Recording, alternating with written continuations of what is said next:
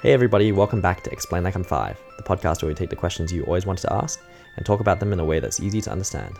We are your hosts. I'm Tim. Hey everyone, I'm Kevin. So Kevin, last week we asked a question about tennis that we didn't have time to cover, and a lot of listeners wrote in and said, please cover it, not someday, but this week, please. And so here we are. We're talking about Hawkeye. How does this technology, which can tell if a tennis ball is in or out, how does it work, and how come it hasn't completely replaced linesmen? Really great questions, Tim. No, didn't we do an episode on Eagle Eye a while ago? We did. The question was whether eagles have zoomed in vision, because people talk about eagle eyes, but that's not what we're talking about here.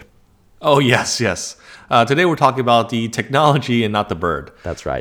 The system you're talking about in tennis is called Hawkeye, but it's also commonly used in cricket, especially to detect what they call an LBW, or leg before wicket method of getting a batsman out.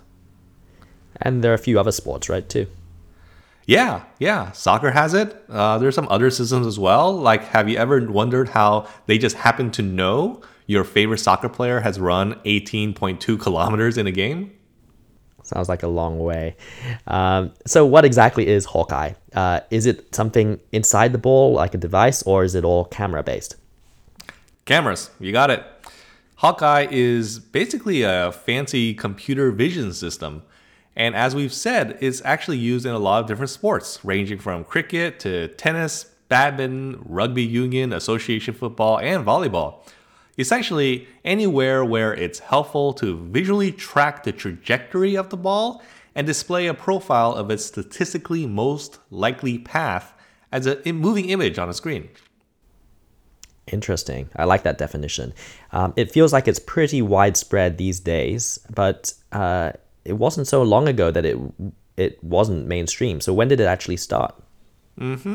So the Sony-owned Hawkeye system was first developed in the United Kingdom by a man conveniently named Paul Hawkins. The system was originally implemented in 2001 for television purposes in cricket.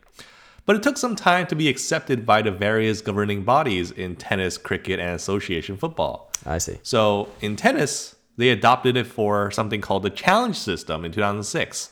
And in cricket for their umpire decision review system in 2009. And it was only rolled out for the 2013-14 Premier League season as a means of goal line technology. I see. So how does it all work? All right, try to explain this as simply as I can. The system works via 6 or 7 really high performance cameras. They are typically positioned on kind of the underside of some stadium roofs, which track the ball from all different angles. Now, the video from those 6 cameras is then triangulated and combined to create basically a 3-dimensional representation of the ball's trajectory. Now, the thing to note here is that Hawkeye cameras have a much higher frame rate than usual.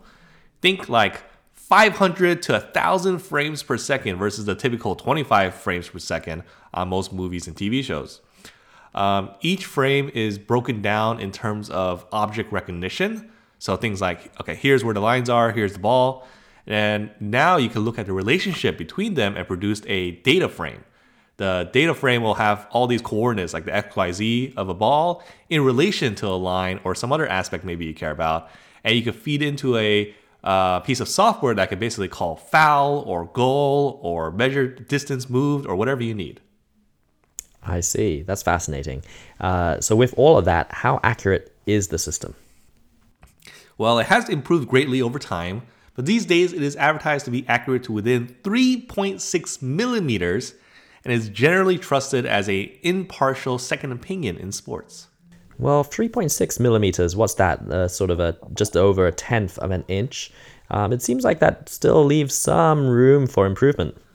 That's true too. It's still debated. So in the 2007 Wimbledon Championships, a shot that appeared to be out was called by Hawkeye as in by 1 millimeter, which is obviously way under that margin of error of 3.6 millimeters.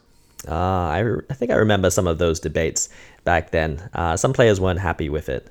Now, there are also other stats that get published during a sports game, like passes, turnovers. Are they recorded on a different system? Well, when it comes to pass completion, shots on goal, etc., that data is probably coming from another system. So there's this company called Opta that relies on a mixture of some camera tracking and human event classification. Basically, they have people at games saying, that frame was a pass, that frame was an attempt at a goal, etc. Now, it's actually pretty timely that we're talking about all this cool technology right now in 2021, because a lot of big strides have actually been made this year.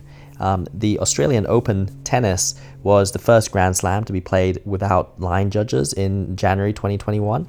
And the US Open recently announced that electronic line calling would be used on the US Open itself, as well as some of the US Open Series tournaments.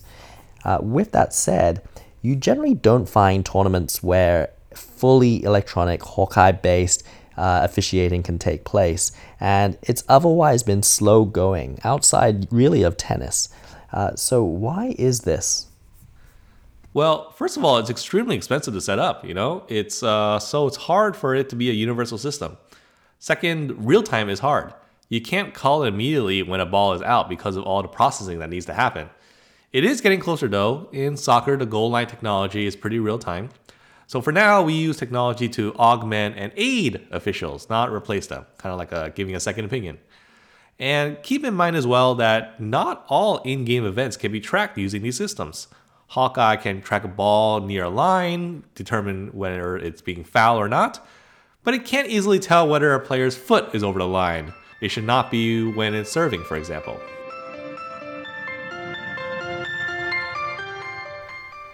Did you learn something new? If you did, send us an email. We are at eli5thepodcast@gmail.com.